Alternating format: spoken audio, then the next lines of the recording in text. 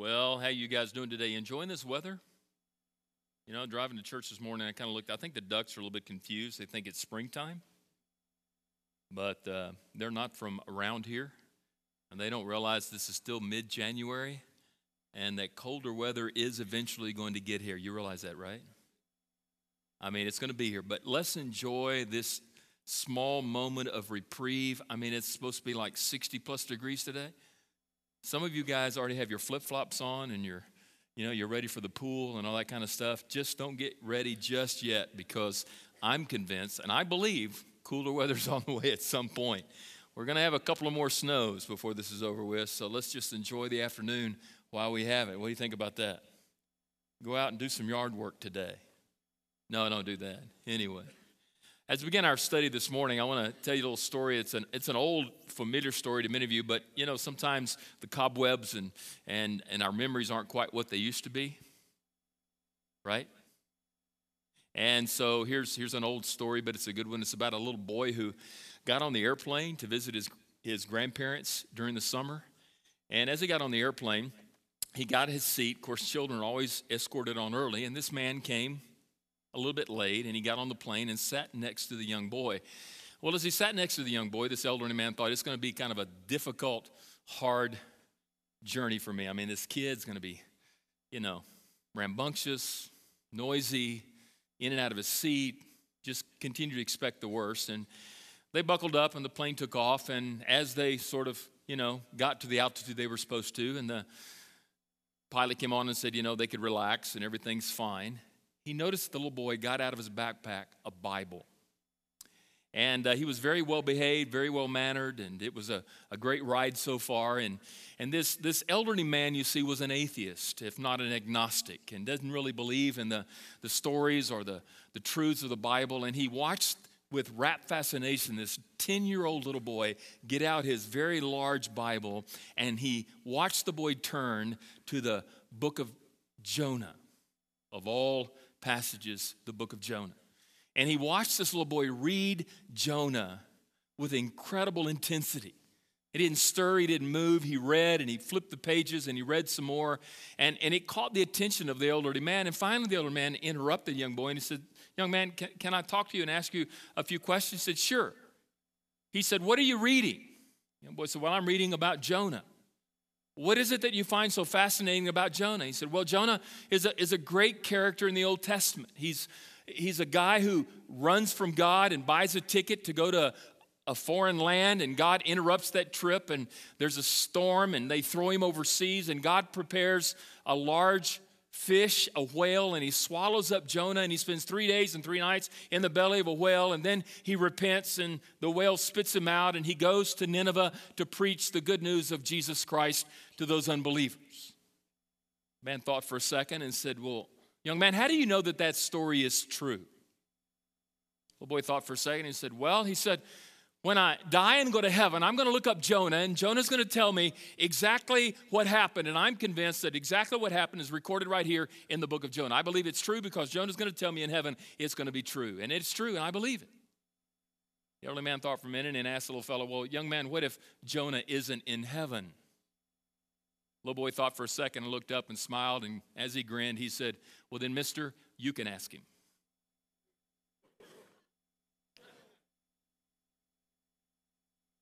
Yeah.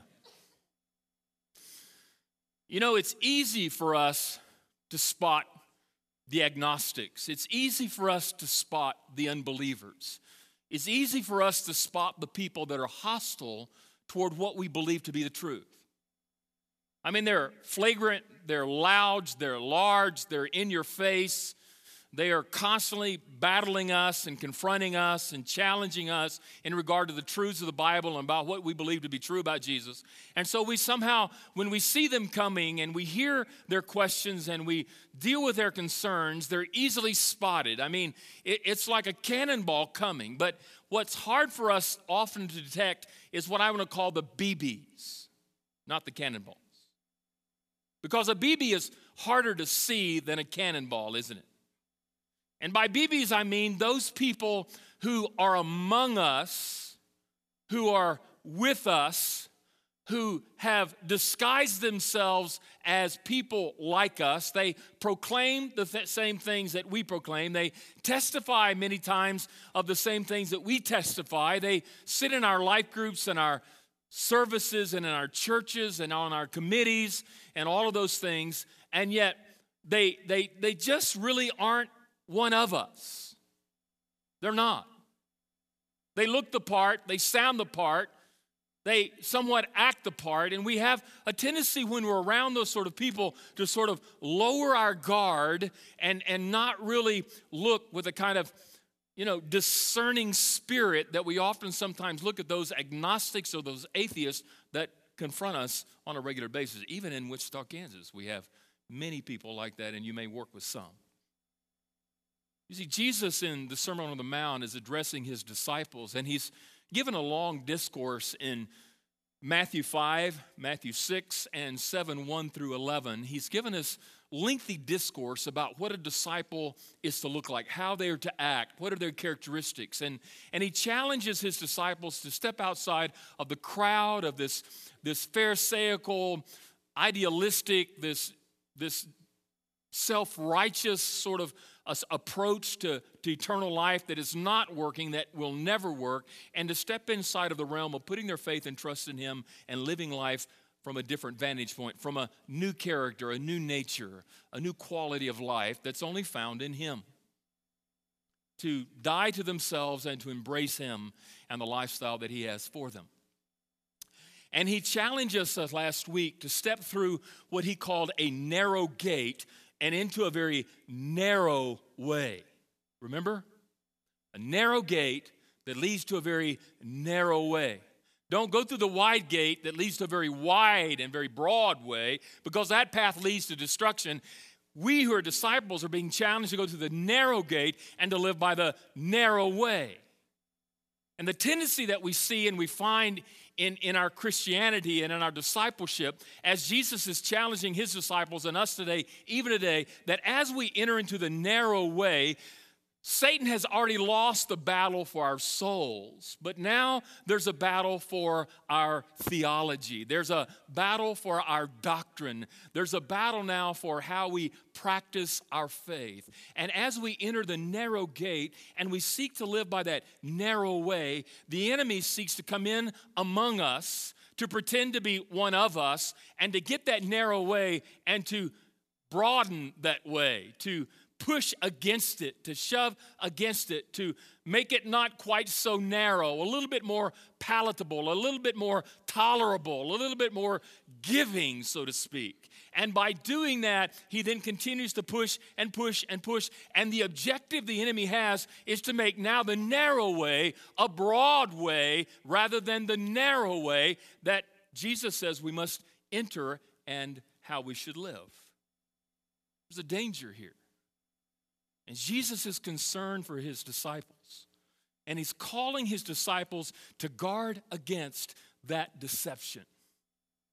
For it is very subtle, it is very cunning, he is very devious, and he's very sly, and he puts on masks, and he plays games, and there's a pretense, and he lives and works and eats and fellowships and communes among us, trying to work his way into our trust so that we will then trust him, trust what he says, and we then begin with him to push against those barriers so that, the way's not so constricting, the way's not so narrow, the way's a little more tolerant, the way is a little bit more, are you ready for this? A little more politically correct. Politically correct.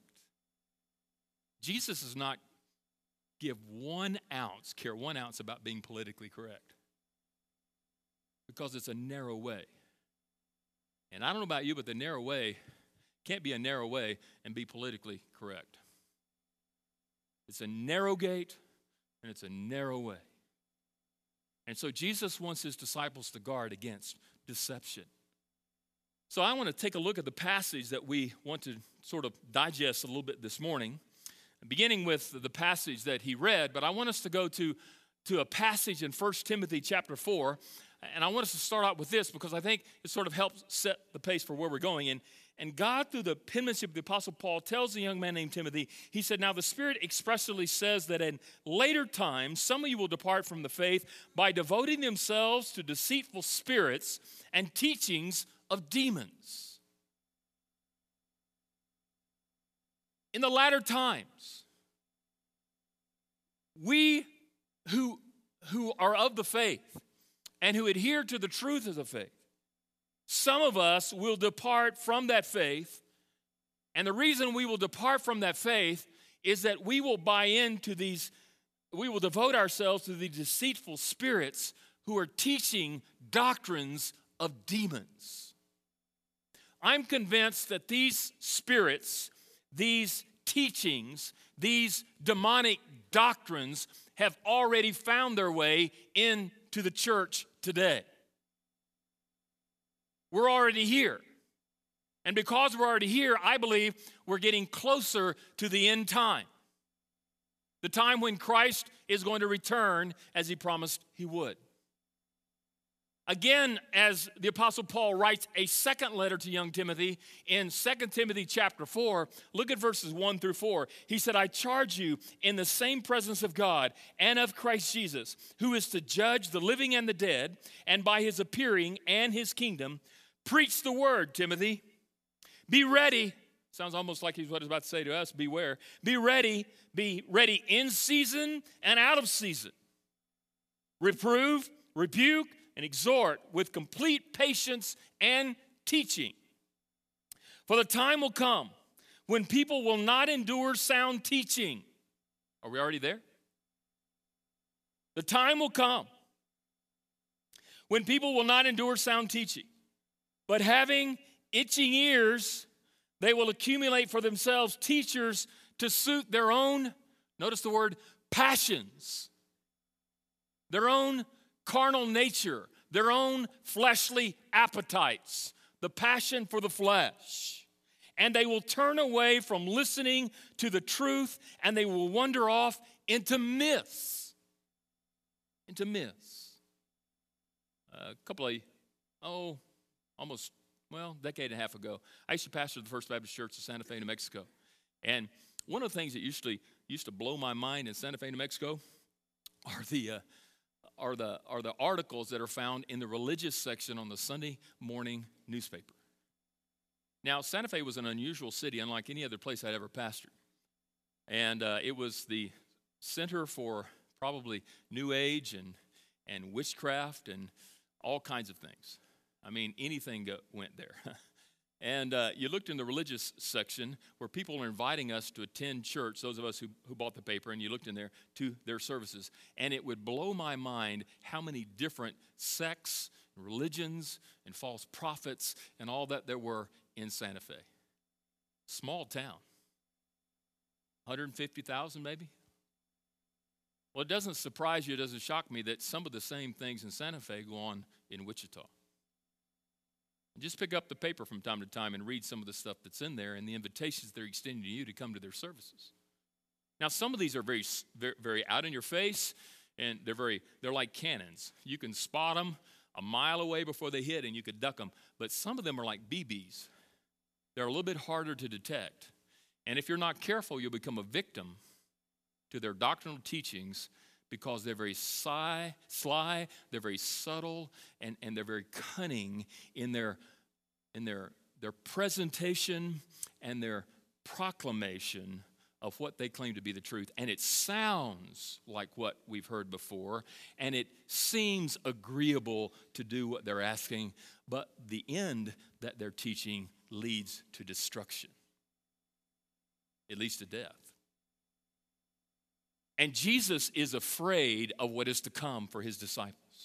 For he knows it's not going to be long that he's going to die on a cross, and he's going to leave the responsibility of the church that's about to be planted and to be started with his disciples. And he's wanting them, as admonishing Timothy here, I want you to be on guard. I want you to beware, because there will be false prophets that will arise not only from outside, but from inside of your community of faith, and they will be very, very destructive.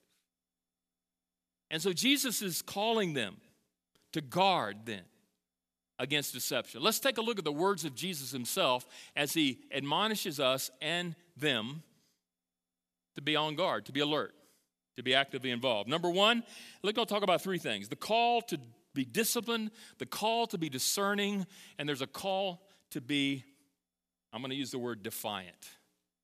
And now I know that word sometimes isn't used in Christianity, but here it's a good thing to be defiant, to be rebellious against those that would want to sort of trick us into uniting and joining in them for the purpose of unity or for the purpose of peace or for the purpose of political correctness. But anyway, here we go. The words of Jesus, verse 15, the call to be disciplined. Notice he says, beware of false prophets who come to you in sheep's clothing, but inwardly are ravenous wolves. That word beware gives us the word discipline because the word beware simply means to be on alert, to be guarded, to be watchful, to be attentive, to be alert, to be on guard. And it takes discipline to stay alert while you're on the post. If you've ever been in the military and you have been put on guard to watch for the enemy to come, you better not fall asleep on the job. What happens to people who fall asleep when they've been put in that post to watch for the enemy? Somebody tell me. Should be shot. And it takes discipline sometimes to stay awake because you're as tired as everybody else. That's why you take turns, right? And the discipline here is to stay alert, to stay awake, to stay attentive, to stay on guard, to stay watchful, to stay, awake. Because if you're not careful, you're going to fall victim to what's about to happen. And he says, beware, be disciplined, be guarded, be watchful, be alert. Why? Notice he says the reason why: a false prophet who comes to you in sheep's clothing, but inwardly are ravenous wolves. Why are we be alert? Because these people are dishonest. This enemy that is coming is a dishonest enemy. He is a false prophet. A prophet is simply someone who comes in the name of the Lord. They are someone who declares themselves to be God's spokesman, and what they are saying, what they are proclaiming, what they are teaching, what they're wanting you to buy in is that these words come from the Lord, and because they come from the Lord through me as his vessel, you are to not only hear them, receive them, and to act upon them. And these prophets, he says, are false. One of the commentators I like, he said the word false means bogus. I like that word bogus. Bogus. They're liars. They claim to be spokesmen from God, but they are liars. They are false prophets. They don't speak for the Father, they speak for Satan. They are false. They are dishonest. But notice they are also deliberate. He says, these false prophets who come to you. These false prophets, they come to you. You don't have to seek them out. They will seek you out. They will come to you. They're like a hunter that is after his prey to kill them. They seek them out. I don't know about you, but deer don't normally come into your backyard and say, shoot me. Do they? You got to go to where they are.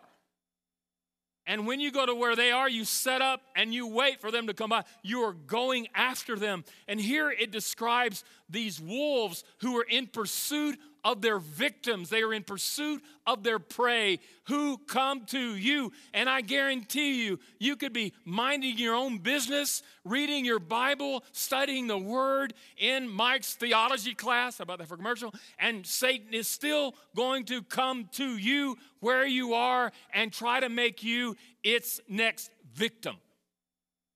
They'll come to you. They are deliberate. But notice, they're deceptive. Who come to you, how? In sheep's clothing. A sheep is a clean animal. It was used for sacrifice. But here the description, Jesus says, they come to you like sheep. In other words, they disguise themselves as members of the flock. But Jesus described us as what? Sheep. And so they're disguised as sheep. They're disguised as one of us. They're disguised as one of us. They're projecting something that somehow convinces us they must be one of us because I recognize them by how they look. They are even professing to some degree what we recognize as some facsimile of truth. And here they are professing and presenting themselves as a member of the flock. And I think, as I said earlier, that's one of the reasons why I think sometimes they're hard to detect is because they're one of us. They're among us. They're in life group, and they're in worship service, and in the fellowships, and they're among us, and they look like us. They smell like us. They've got some of the behavior that we do. They've got it down. And so because we're around them, we get familiar with them, and we let our guard down, and we let them in close proximity, and we begin to trust them, but they're not trustworthy because they're wolves. Got some coyotes around my house. I'm certainly not going to feed them and try to make a pet out of them. I hear what they do in my neighborhood in the middle of the night, and the cries that they live out. They're on the prowl. And they come to you, and they come to you in sheep's clothing. They are dishonest, deliberate, deceptive, but they are depraved. Notice they come to you in sheep's clothing, but inwardly, they are wolves. You see, it's hard for us to see someone's heart, isn't it? Because we judge on the exterior. We look at the outside. We somehow have a tendency to think that if this televangelist is successful and he's got a big showing and if he got a big book or if he's got some new revelation and he's on the TV screen, he must be of God. The answer to that is not. Not. It's not about success. It's not about television broadcasting. It's not about numbers in the audience of your worship services. Because they are very deceitful. They were inwardly ravenous wolves. They have not been transformed by the power of the gospel. They don't have the new heart and the new life, and they don't have Christ. They don't possess him as their Savior. Inwardly, they are depraved. They are carnal. They are fleshly, and all they want to do is devour you. But notice not only that, but lastly, they're devious. Because they're ravenous. They put on an air of wanting to help you and facilitate your spiritual progress, but what they want to do is hurt you, harm you, and kill you. That's their primary motive, is to kill you, to kill any spiritual life that you could possibly exhibit that God could use through the power of the Holy Spirit to actually make an impact in the world in which you have been purposed to live for Christ. Because I'm convinced if he can destroy your doctrinal positions and your beliefs in the truth and the word, he's got you one step closer to destruction. Take your Bible real quickly, and I have a couple of verses on the screen because I know sometimes it's hard to see where you are. I want to chase a couple of verses real quickly in Matthew chapter 24, verse 11. Matthew 24:11.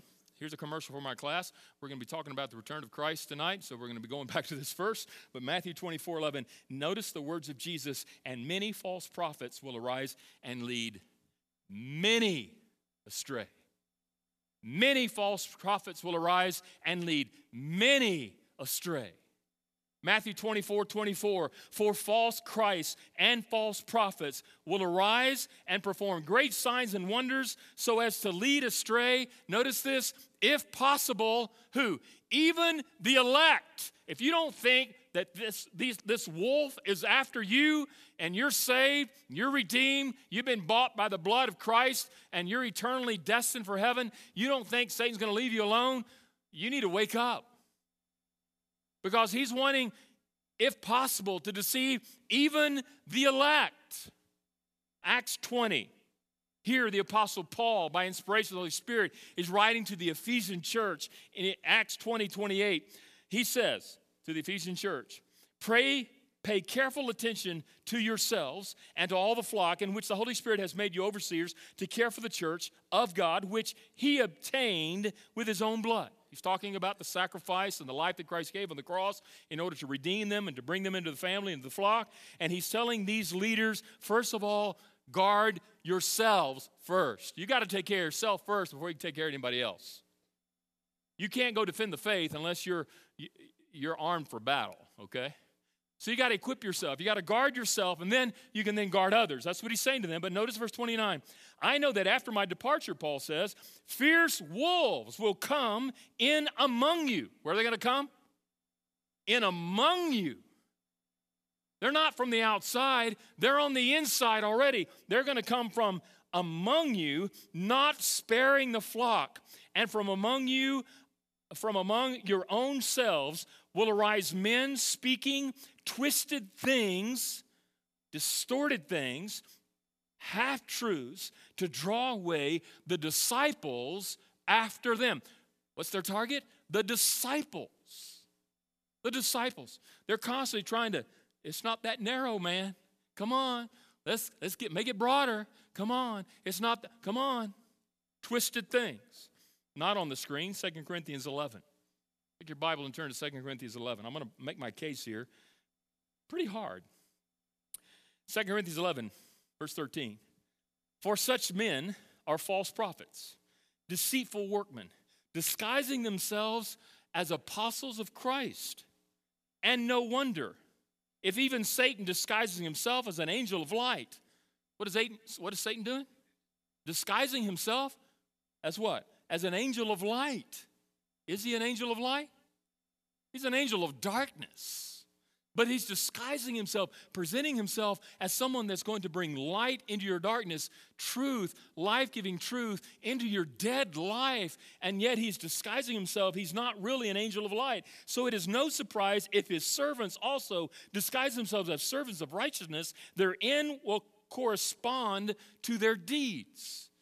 Turn to 2 Peter chapter 2, last verse, verse 1. 2 Peter 2:1. But false prophets also arose among the people, just as there will be false teachers among you, who will secretly, notice, who will secretly bring in destructive heresies, even denying the master who brought them, bringing upon themselves swift destruction. Verse 2, and many will follow their, notice, their sensuality, and because of them, the way of truth will be blasphemed. And in their greed, they will exploit you with false words. Their condemnation from long ago is not idle, and their destruction is not asleep. I think we need to be really, really, really, really careful here and to be disciplined, to be on guard, to be watchful, to be on alert, because there are deceivers among us. Now, I'm not saying they're in Immanuel Baptist Church. Turn to your neighbor and say, you're not one of them, are you? But they could be. I joke with Mark all the time that there's a famous theologian, and I think he said when Satan fell out of heaven, he fell into the choir loft. So the deceivers no, I'm just kidding.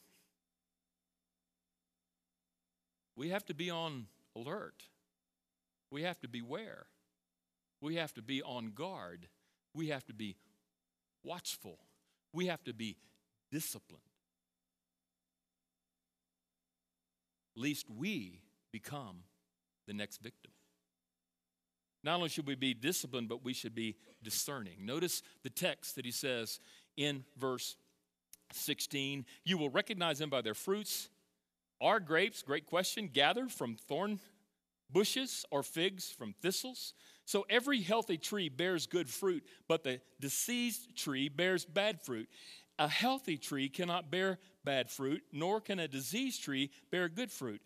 Thus, verse 20, you will recognize them by their fruits. Notice the discerning ability that he says we must possess. We must possess the power of discernment. But in possessing the power to discern, there's a promise in this text. For he says, you will recognize them. You will. This is futuristic tense. It's acknowledging that there's an action or there's an activity that is in the future and that it's going to become reality. You are going to be able, and you're going to have real ability to be able to distinguish, to discern those which are of God and those which are not.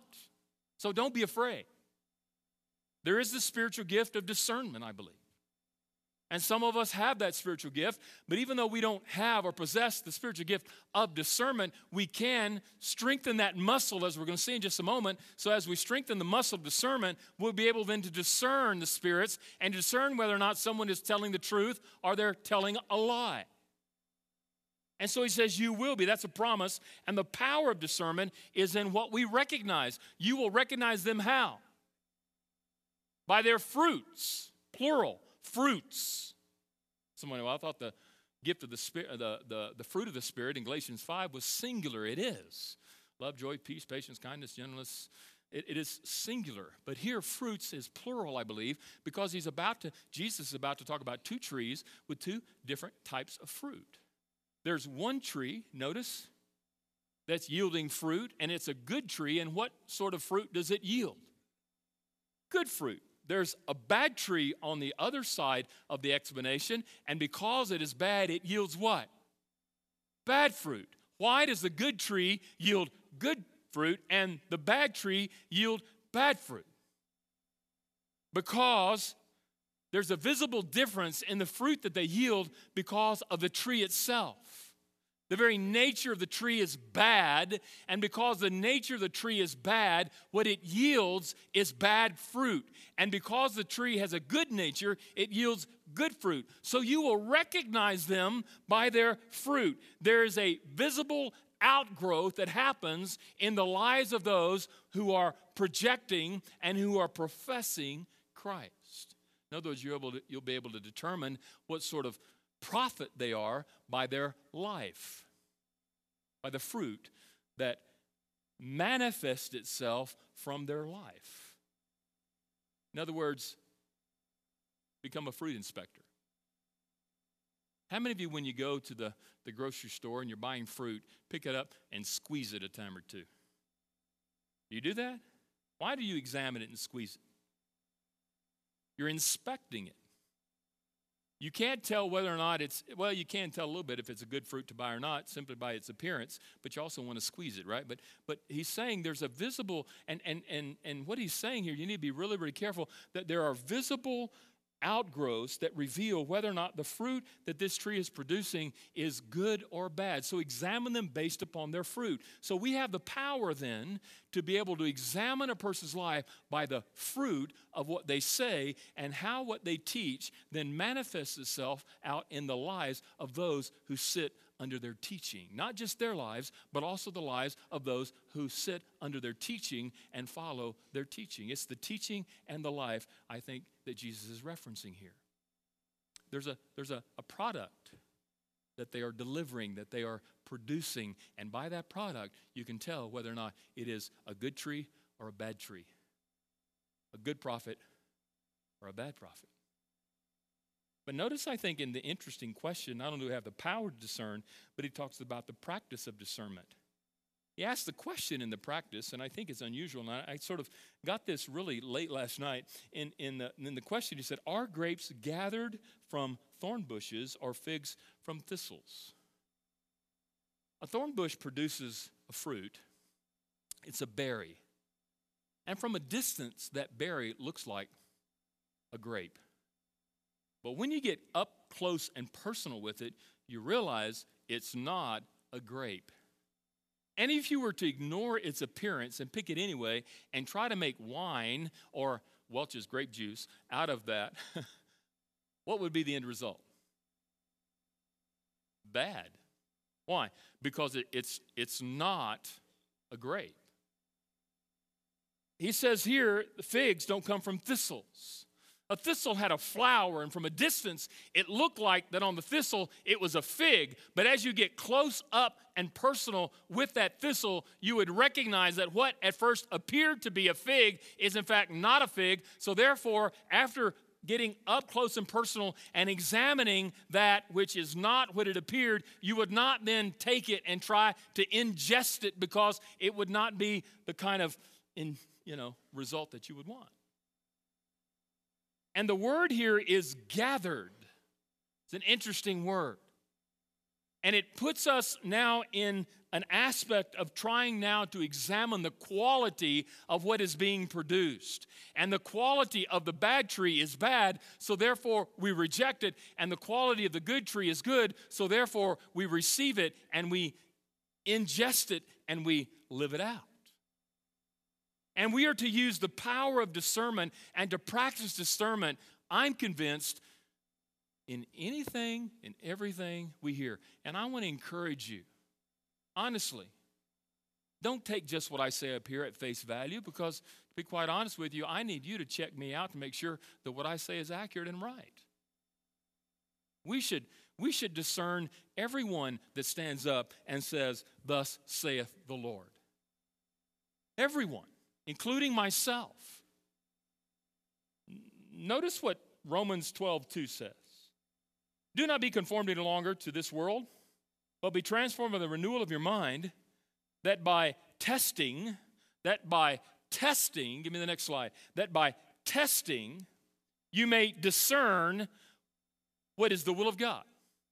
That by testing you may discern what is the will of God. You have the power to test to make sure that that is or isn't the will of God. Philippians 1:9-11. And it is my prayer that your love may abound more and more. How? With knowledge and with discernment, so that you may approve what is excellent. Why do you need discernment? To be able to prove what is excellent. And so to be pure and blameless for the day of Jesus Christ. If you don't put things to the test and discern what you hear and ingest and digest into your soul in order to live them out, you're doing yourself a huge disservice, and you won't be ready for the day when Christ will return as he promised he would. Hebrews 5:14. But solid food is for the mature, for those who have their powers, notice this, have their powers of discernment trained by constant practice to distinguish good from evil. Who have their powers of discernment trained by constant practice to distinguish good. To be trained. How are you trained? Who's going to train you? Let me tell you something. It doesn't happen by osmosis. When I was a student in high school and college and 2 times in seminary, you can't put books underneath a pillow and sleep on them and get up the next morning and take the test. That doesn't fly. Does it fly? I think there are too many people today who are willing to be spoon-fed truth and who aren't themselves digging into the meat of the Word of God. We have a bunch of lazy Christians today who are watching and listening to all kinds of shenanigans that's nothing but filthy lies from false prophets and false messages, and they're acting on them as if they were truth because they're lazy. They're not willing to dig into the truth of the Word of God and study for themselves and to exercise their spiritual muscle to figure out what is true and what isn't true. And we have churches that are filled to the capacity. They're listening to all kinds of fables and trickery and lies straight from doctrines of demons, and they're acting on them as if they were reality, but they're false, and they will not be ready for the return of Christ. We've got to exercise our spiritual discernment and study and prepare and dig deep and grow spiritually. Don't be a baby, shallow, infant Christian still, give me milk. It's time to let go of the pacifier people and get into the meat of the Word of God and study it for yourself so that you can be prepared. Galatians 2:4-5. Yet because of false brothers, notice what it says, Galatians 2:4-5. Yet because of false brothers secretly brought in, who slipped in to spy out our freedom that we have in Christ Jesus, so that they might bring us into slavery. To them we did not yield in submission even for a moment, so that the truth of the gospel might be preserved for you. They slipped in secretly. That's how subtle and how sly the enemy is. They sneak in secretly in sheep's clothing, pretending to be of the flock and of the family. Jude 1, tough book, Jude. Notice what God says through this wonderful writing, verse 3, Beloved, although I was very eager to write to you about our common salvation, I wanted to write about salvation, but I find it necessary to write appealing to you to contend for your faith. You need to fight the good fight. You need to contend for the faith that was once for all delivered to the saints. Verse 4, For certain people have crept in unnoticed. For certain people have crept in unnoticed, who long ago were designated for his condemnation, ungodly people who pervert the grace of our Lord God into sensuality and deny our only Master and Lord, Jesus Christ. We have got to be discerning people in regard to what is true and what is false, because false teachers and prophets are among us. And many of us are just buying into it. We're falling victim to their trickery and their deceit. And the end result is not a favorable result. Notice lastly then, in Jesus' words, it's a call not only to discipline and to be discerning, but it's a call to be defiant, And the reason why I'm calling us to be defiant is because we have got to refuse to compromise. We have got to resist the cultural trend that we see in many so-called Christian churches today who are trying to get us to be politically correct and to get that narrow way of Christ, to expand it, to be more inclusive, to be more tolerant, to be less demanding,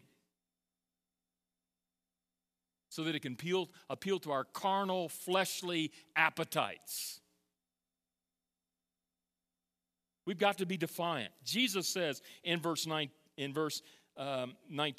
every tree that does not bear good fruit is cut down and thrown into the fire.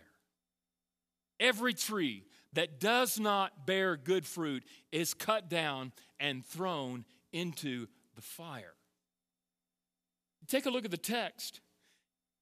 The subjects are all included here. Every tree, there's an inclusion here. Every tree, there's a universality here. All who are of the bad fruit, every single one of them.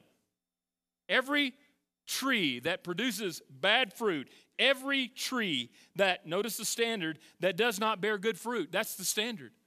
The standard is good fruit. We're going to judge the quality of the fruit by whether it's good or bad. And if it's bad fruit, then you don't make the quality cut, man. You don't get put on the shelf. You don't make it to heaven. We've talked about this several times in the last 10 plus months, where Jesus in John 5, 6, and 7, verses 1 through 11, is giving us a standard that we ourselves cannot meet independently of ourselves and on our own. We need a Savior who comes in and who transforms us into his likeness, but we must make that choice. And we can't produce the quality of this fruit on our own. We need Christ. But these people don't possess Christ, and because they don't possess Christ, they don't possess the right character and the right nature to produce the right kind of fruit. So therefore, their fruit, when it's being inspected, are not living up to the quality and the standards that are demanded by the Father who sits on the throne and who sits in judgment of that fruit. And notice then the eternal sentence that will fall upon them is cut down and thrown into the fire. What are they? Are cut down and they are thrown into the fire. I want you to take your Bible and turn to Matthew chapter 3.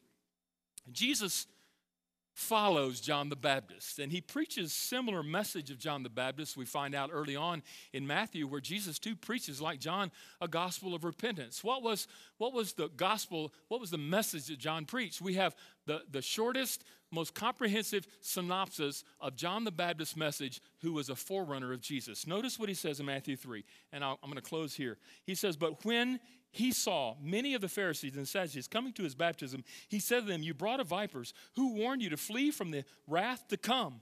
Notice what he says in verse 8, bear fruit in keeping with repentance. Bear fruit in keeping with repentance. And do not pressure to say to yourselves, we have Abraham as our father, for I tell you, God is able from these stones to raise up children for Abraham. Verse 10, even now the axe is laid at the root of the trees. What do you do with an axe? Cut down the trees. Jesus is on the way. The root is the axe is at the root of the trees, and every tree, therefore, that does not bear good fruit is going to be cut down and thrown into the fire. Go down to verse 12. The winnowing fork is in his hand, and he will clear his threshing floor and gather his wheat into the barn, but the chaff he will burn with unquenchable fire. What's going to happen to that which doesn't belong in the barn? It's going to be burned up. Who's going to do that? Jesus. Jesus said in John chapter 15, how do we produce fruit that passes the test? In John 15, Jesus said, I am the vine, and my Father is the vine dresser. I am the vine, and my Father is the vine dresser. Every branch in me that does not bear fruit, he takes away. And every branch that does bear fruit, he prunes, that it may bear more fruit. Some of you say, well, I feel like I'm being pruned already. Pruning is never fun, it's never easy, and it's always painful. But he's doing that so that he can bear more fruit in us. Already you are clean because of the word that I have spoken to you. Verse 4, abide in me, and I in you. As the branch cannot bear fruit by itself, notice, as the branch cannot bear fruit by itself, unless it abides in the vine, unless you're connected to him, you can't bear fruit. And you abide in the vine, neither can you unless you abide in me. I am the vine, you are the branches. And whoever abides in me and I in him, he it is that bears much fruit. How much fruit? Much fruit. What kind of fruit do you think it is? Bad fruit or good fruit? Good fruit. Do you think it's going to pass the quality control guy? His name is Jesus. For apart from me, you can do nothing. For anyone who does not abide in me, he is thrown away like a branch and withers, and the branches are gathered and thrown into the fire, and they are burned. What is the consequence of these false teachers and their false proclamation? Eternal condemnation and punishment in a place reserved for those who are not authentic, who are not real. There's a warning here for us. And we need to be really, really careful in this warning that Jesus gives us. And there are three responses that I want to challenge you to think about as we close. Am I alert and disciplined? Are you alert and disciplined? Have you fallen asleep? You gotten lazy, apathetic, indifference, expecting to be spoon-fed? Are you actively being discerning, not just taking in everything, but testing the spirits and using your spiritual discerning gift and the knowledge that you have, flexing your spiritual discerning muscle to know what is true and what is not true so that you don't become victim to the next wolf that tries to come into your life and seek you out to destroy you and to hurt you and to harm you and to rob you of the spiritual blessings that are yours in Christ? Are you aggressively being defiant to the cultural shift that we have today that's wanting to squeeze into our lives and make that narrow path a little bit broader? Because, you just can't be that narrow and grow a church today. You can't be that narrow and maintain your faith in Jesus today. It's not accepting. It's not loving. It's not right. It's not a Jesus thing. Really. Jesus said the narrow gate and a narrow way. Jesus said, as we saw already in the Sermon on the Mount, he came to fulfill the Scriptures, not remove them or get rid of them. Christ is calling us for response without delay because time is of the essence, and the victims that the enemy is seeking to kill, steal, and destroy could be you, could be me, could be our children, definitely it is this church. Let's pray.